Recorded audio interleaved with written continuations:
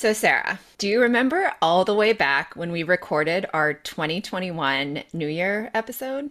Like 80,000 years ago. Surely that wasn't just this year. I know. What? It was either 5 minutes ago or 5 years ago, who knows? But anyway, the original title, if you recall of that episode, was New Year Be Intentional. At least that's the title I had on the Google Doc. But the title that we changed it to after recording was What Side of History Will You Be On?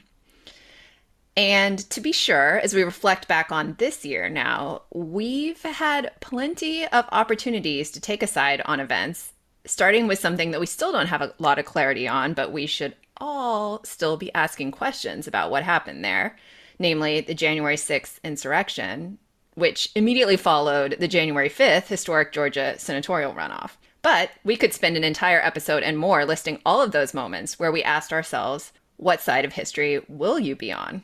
And to be sure, we're actually going to do that. We're going to recap those, next week in our year-end episode. So be sure to listen to that one. It'll be short, but it'll be worth it. Totally. But this week, we're actually re-airing that first episode of 2021 with the themes that we thought might be important this past year, but really we had no idea just how important they were going to turn out to be. And so as you listen, we'd love for you to reflect as well on how did these themes show up in your life and in your spheres of influence and in society? What did you learn about yourself this year and about other people in your life? And I mean, you knew this question's going to be coming. So you're not going to be surprised when we say, what are you going to do given what you have learned this past year? And as a side note, if you didn't have a very clear action step that popped into your mind about what you're going to be doing differently, what you already are doing differently now, or as you head into next year, 2022, go on and order yourself a copy of the book, Dear White Women, Let's Get Uncomfortable Talking About Racism, because it will help you come up with some ideas. Ultimately, we really hope that today you spend some time thinking about how you'll reflect on this moment in history sometime in the next 2 decades. What side of history did you stand on right now?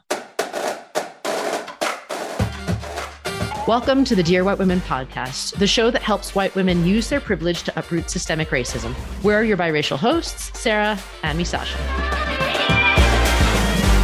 So from the name of our podcast, Dear White Women, and from our very first episodes, it's been central to our purpose here to get you, listeners, thinking and learning and acting along with us to create change in your own small spheres of influence. And this year is really no exception. In fact, this year might be even more important on this front. We've seen the division in our country through 2020, which was highlighted for all of us in stark relief through the election in November. And then the aftermath of the election, because as we're recording this, there's still no concession speech from Trump. There's a fair amount of this country that's still not convinced that Biden actually won the election without a massive conspiracy theory at work. And so given all this, the big question that we feel like we need to ask is, how do we get past this? Families and communities, states and countries that are divided end up failing. We've seen this pattern happen throughout history and not distant history either. So ignoring it, like ignoring this division, this greater problem that we're facing, just because we're like, well, maybe I don't feel it personally, maybe because we're in the dominant narrative, maybe we're white or cisgender or male or rich or able-bodied.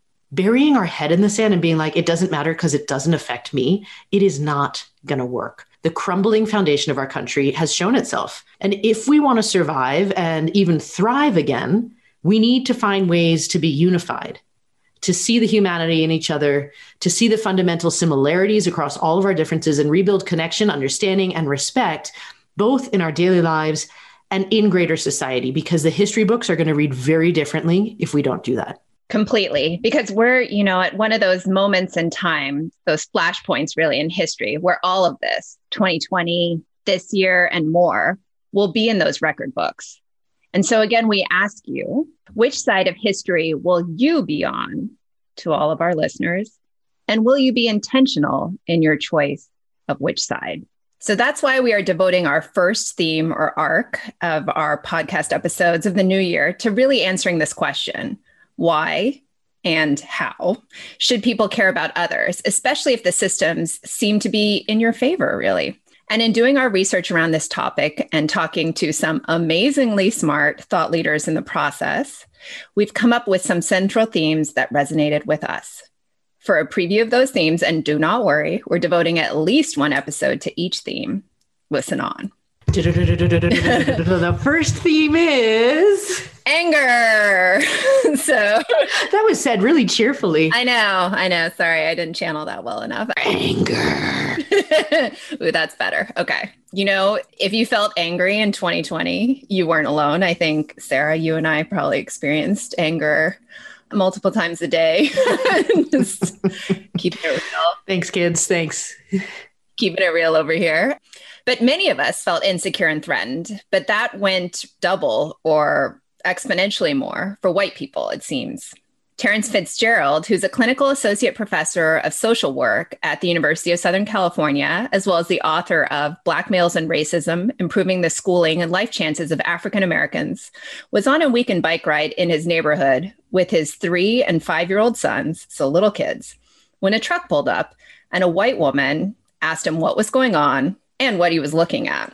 Clearly, the underlying question being like, why are you in this neighborhood? So his immediate response was anger. I totally get that. But he checked his tone to be a role model for his boys. He said, I simply said in the smartest ass way possible, a bird. I gave them the death stare. And the husband said, well, all right then, as if he was giving me permission to continue on my day. He rolled up their window and drove on. This neighborhood is my neighborhood.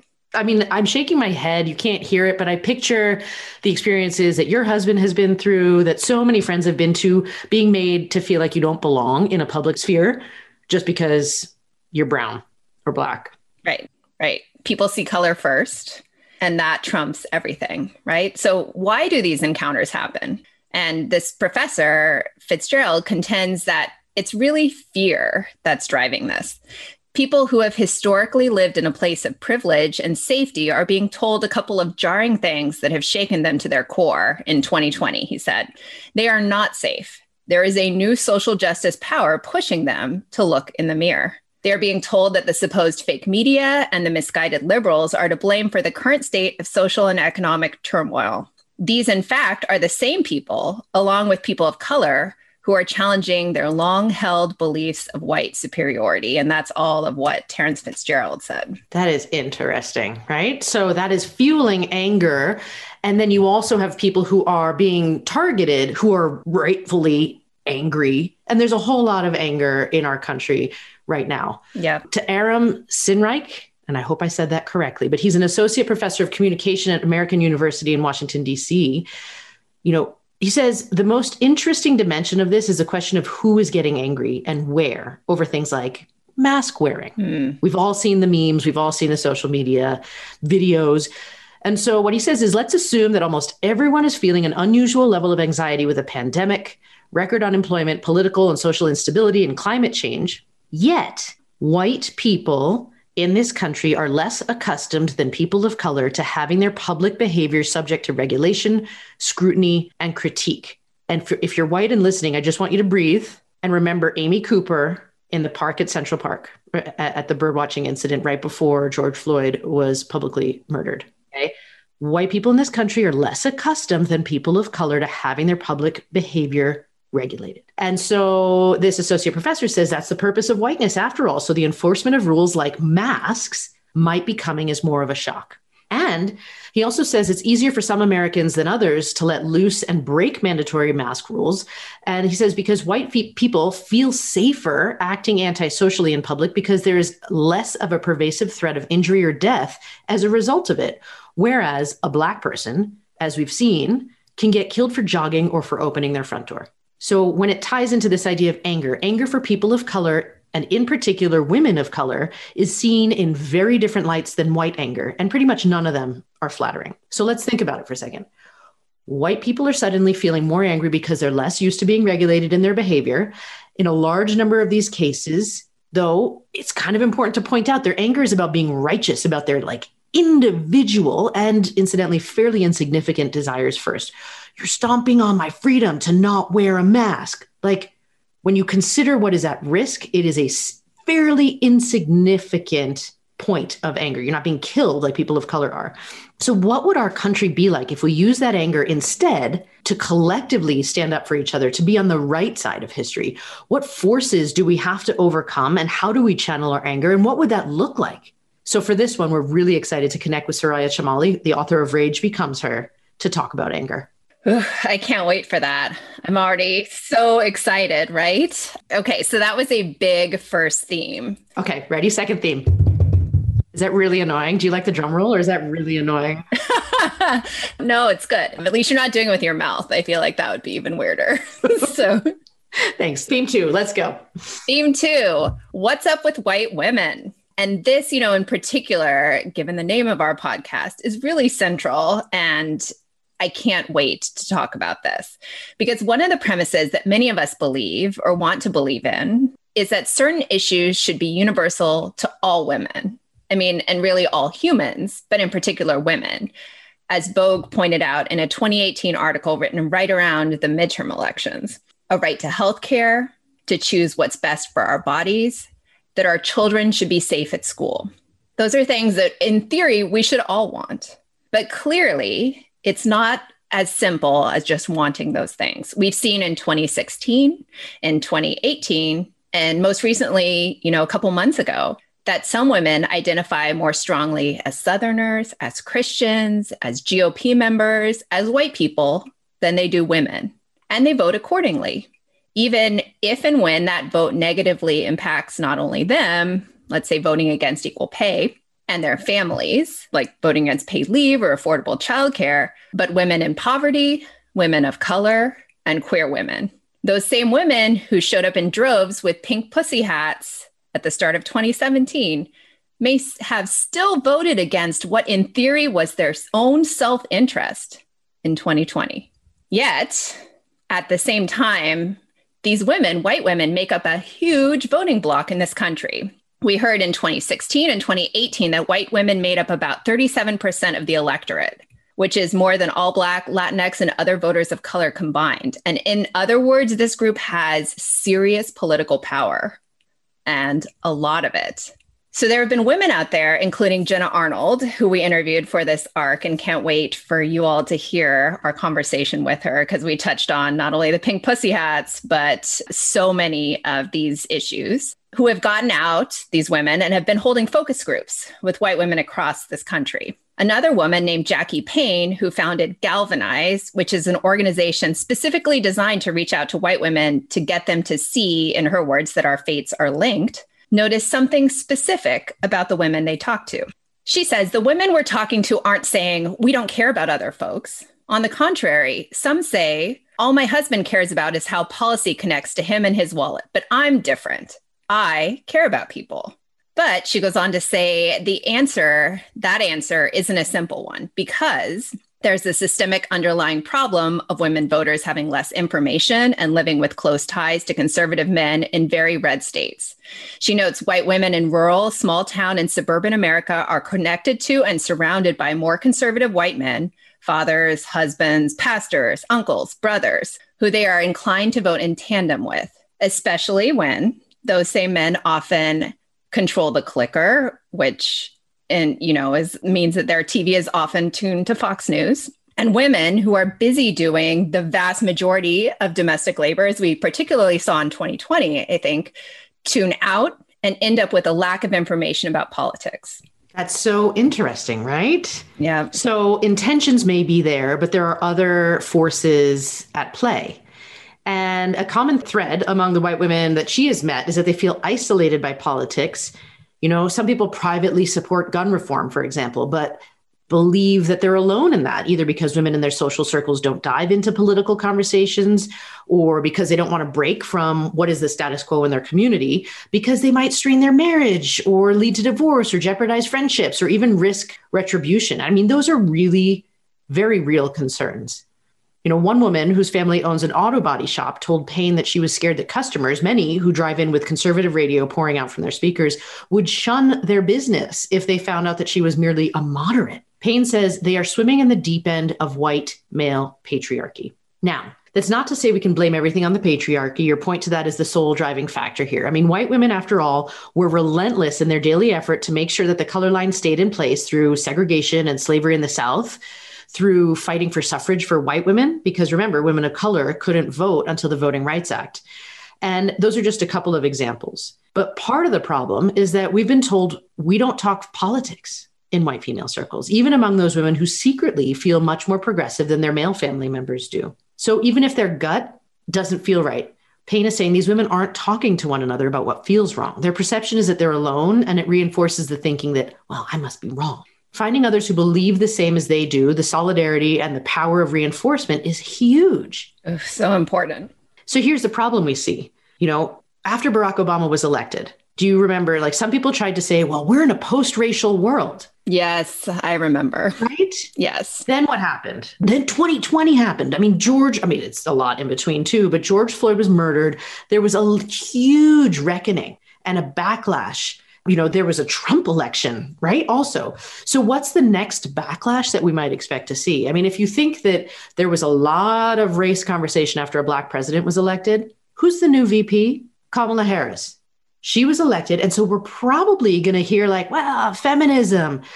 But then, absolutely, what do you think is going to happen? I think there's going to be a huge backlash against women in power. It's coming. Yep. So do you want to be caught flat-footed, or do you want to be prepared for it? Do you want, especially if you're a woman listening, or you love a woman and you feel that women can be empowered to make their own decisions in their life about anything, we have to be thinking about this and tap into the power of women. So in the end, as Payne noted back in 2018, it comes back to this solidarity. We need a larger share of white women standing up for progress for everybody. Because if we don't, or we can't see past ourselves and our own individual situation, what side of history will that put us on? I spent that entire last 2 minutes of you talking, just nodding my head vigorously, just full on agreement. So I can't wait to dive into this. Ladies, we've got to put the fire. Yeah. Yeah. We can't wait. Yeah. This is exciting. All right. Theme 3.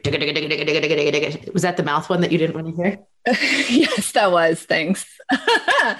You know what? It's conspiracy theories. So who does not love a good conspiracy theory, except when they are hugely harmful and damaging to society as a whole? Yeah, maybe not then. Yeah, but anyway, we do listen to other podcasts. In particular, I listen to a lot of other podcasts that maybe are not just about true crime. I would like to asterisk that for 2020. But we just listened to one of the best podcast episodes I've heard in a while from the show called You're Wrong About. And the title of the episode was Losing Relatives to Fox News. And the air date of that episode was December 7th of 2020, if you want to look it up for yourself. Conspiracy theories have been a hallmark of 2020.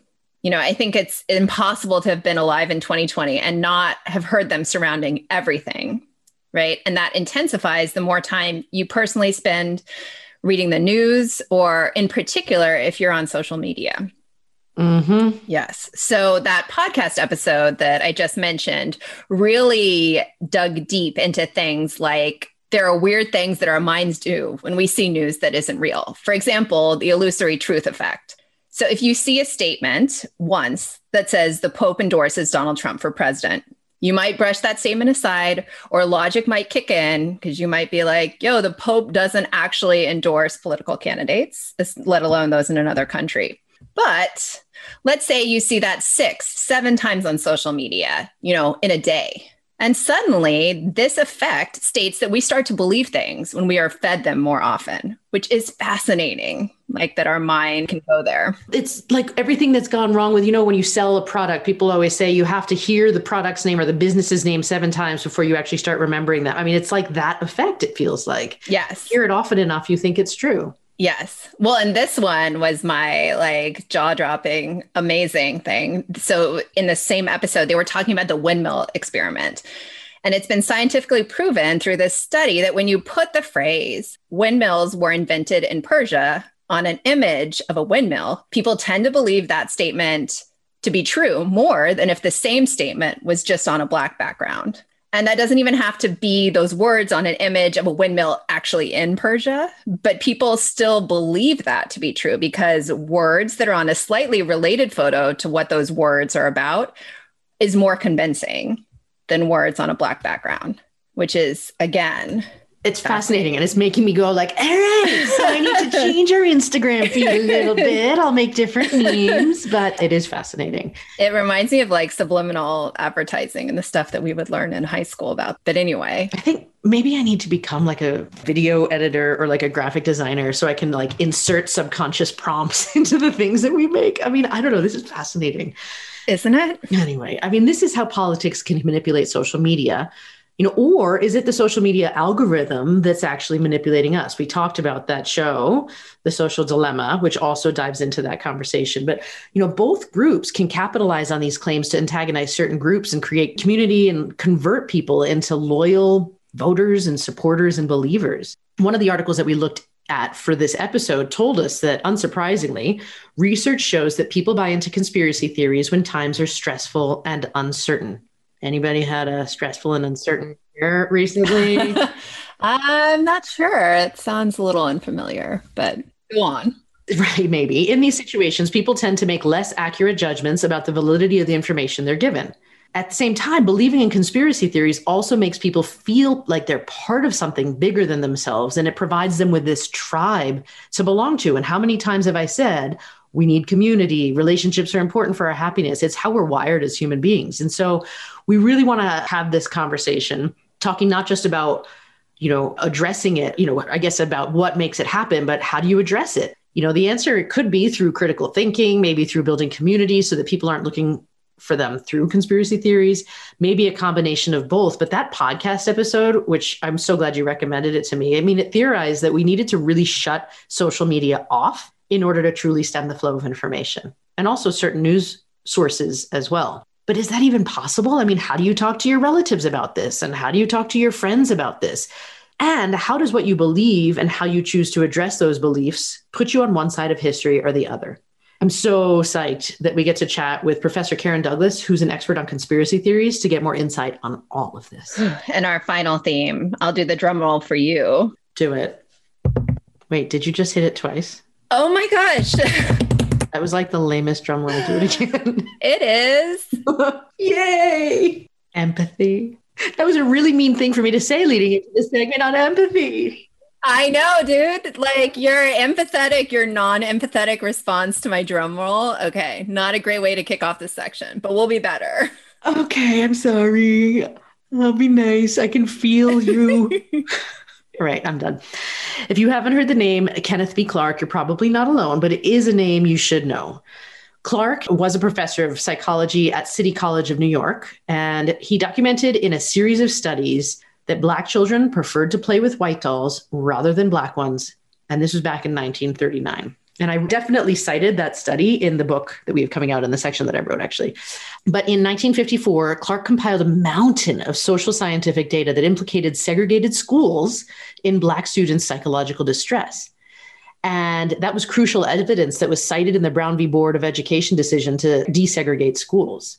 Clark's analysis of the destructive psychology of white prejudice drew on the work of psychoanalyst Alfred Adler to show that white supremacy helped to mask deeper feelings of social inferiority among white Americans. As they struggled with their own failures and inadequacies, a belief in racial superiority boosted their egos. And anybody listening to this who might feel this way is probably like, ew, no, I don't have an ego problem. But just think that it was a study that was done, and it may not be about you, but like we need to be just hearing this right now without the defenses going up about it. So the flaw, I guess is what they put it, in the white psyche was so prevalent that 30 years later, Clark explained in an article in Ebony magazine that if Black people were to indeed obtain equal rights, it would be a, quote, psychological calamity for the average American white. White people would then have to find other scapegoats or face again the intolerable state of their own emptiness. I mean, it sounds so harsh, right? I'm picturing my dad looking at me, my white dad being like, are you serious right now? But this is what they studied. And let's just revisit a little bit again about the righteous white anger about masks. Does that explain a little bit? Is there something else going on? Is there something, we haven't as a society placed as much weight as I would like to see on psychology and human nature when it comes to these sorts of things in society in general, let alone when it comes to race relationships. And so say you can hear that for example, without getting defensive. It's really interesting to consider that that might be going on. I think that's so true, because what Clark and others also pointed out and noticed is that even those white liberals who genuinely promoted and supported racial equality weren't immune to this way of thinking. They felt guilty. I think we've heard this refrain again a lot of times, and not sure where their loyalties were, even while being sort of complicit by virtue of living in our society, which is a white supremacist society. So as a result, in the civil rights era, liberals weren't able to really wholeheartedly support this movement because they couldn't understand Black people's motivations. They didn't and couldn't really, through their own choice, see Black people as their equals, even though they were advocating for legal equality. You know, it makes me think of that Nice White Parents podcast episode where they were talking about schools and, you know, desegregating schools and having equal opportunity in schools, but I'm not going to send my kids to those schools, right? The white parents were saying, you know, I want them to have great opportunities. I want there to be better education options. I'm just not willing to have my kids go there. So I think that, you know, if we really think about this, as awkward or as unsettling as those statements that I just said are, if you think about in your daily life, in your spheres that you move in your social circles, you may see examples of this right now. So what's the reason behind this? What's the why? And, you know, as Clark theorized, they lacked empathy, right? White people, but in particular, these white liberals who were advocating for legal equality and couldn't really see Black people as equal. Clark held empathy to be something quite different from sentimentality or pity, which really comes from a position of superiority, right? When you're looking down on someone and you pity them, right? Empathy, in contrast, acknowledges the underlying similarity of the human condition, like that we are all human, that we all have these similar characteristics and traits, and thus creates a foundation of mutual respect that really can bridge racial lines. And just to interrupt for a second, I mean, I think that what you just said is so critical because, you know, all of the things that you see before are these intellectual, you know, they should have legal rights out there, but this empathy is this internal work. And it goes from like this idea of there's always a winner and a loser. There's this hierarchy. There's, you know, that ranking system. And then this idea of empathy blows that out of the water. And sort of all I picture is this sense of like a circle and a hug, and we're in it together. We're on the same playing field. And it's not this external race for, you know, what we've talked about before of success and money and winning and this winner loser mentality. It's about humanity and being present in our bodies and like loving one another. Yeah. And, I think that the tricky part about empathy is that in order to truly be empathetic, you have to do a lot of rigorous self-examination and work on yourself, right? And what Clark said about this is that any genuine relationship between Black people and white people must face honestly all of the ambivalences both feel for each other. Each must identify with the other without sentiment. So white people in general had to abandon, any fantasy of superiority or aristocracy, and white liberals had to dispense with the idea that they themselves were free of prejudice. So his challenge to white liberals was really to let down their defenses and to engage in honest conversation, to get past them just saying like Black people and white people should be equal, to actually seeing Black people as their equals, and really address and face head on the fact that their own privileged status may be threatened as a result. So conversations couldn't just sit in discomfort and defense and guilt, which if you've, heard these emotions recently been sort of labeled as white fragility, right? That defensive response to challenges to this systemic racist society that we have. So Clark knew that empathy alone could not destroy institutional racism. But he believed that if someone could really understand others, like really truly see the humanity in others, that person would be able to give those other people the same rights and privileges that they themselves had.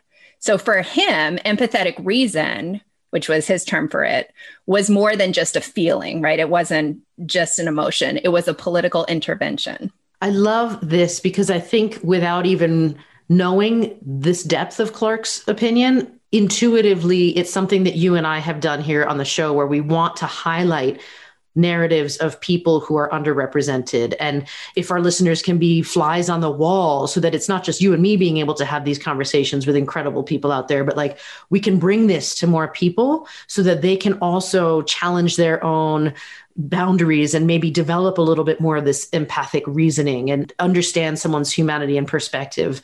You know, I love this. To me, I'm like, awesome. Thanks, Clark. Yes. So since Clark's time, though, empathy has been studied extensively by social and cognitive psychologists and philosophers and neuroscientists, but it's still sort of being studied. It's still up for debate. I mean, critics today call empathy a really narrow emotional response extended only to people who are similar to us. For Clark, that was merely a parochial empathy, which diminished what like true empathy could be. What he wanted was people to transcend the barriers of their own minds and listen with their hearts. You know, I love that. Listening with your heart. Yep. It is such a simple and yet powerful phrase. You know, some people might say it involves a lot of work on the listener's part. I mean, it starts with setting your ego aside and really just listening to what the other person's truth is.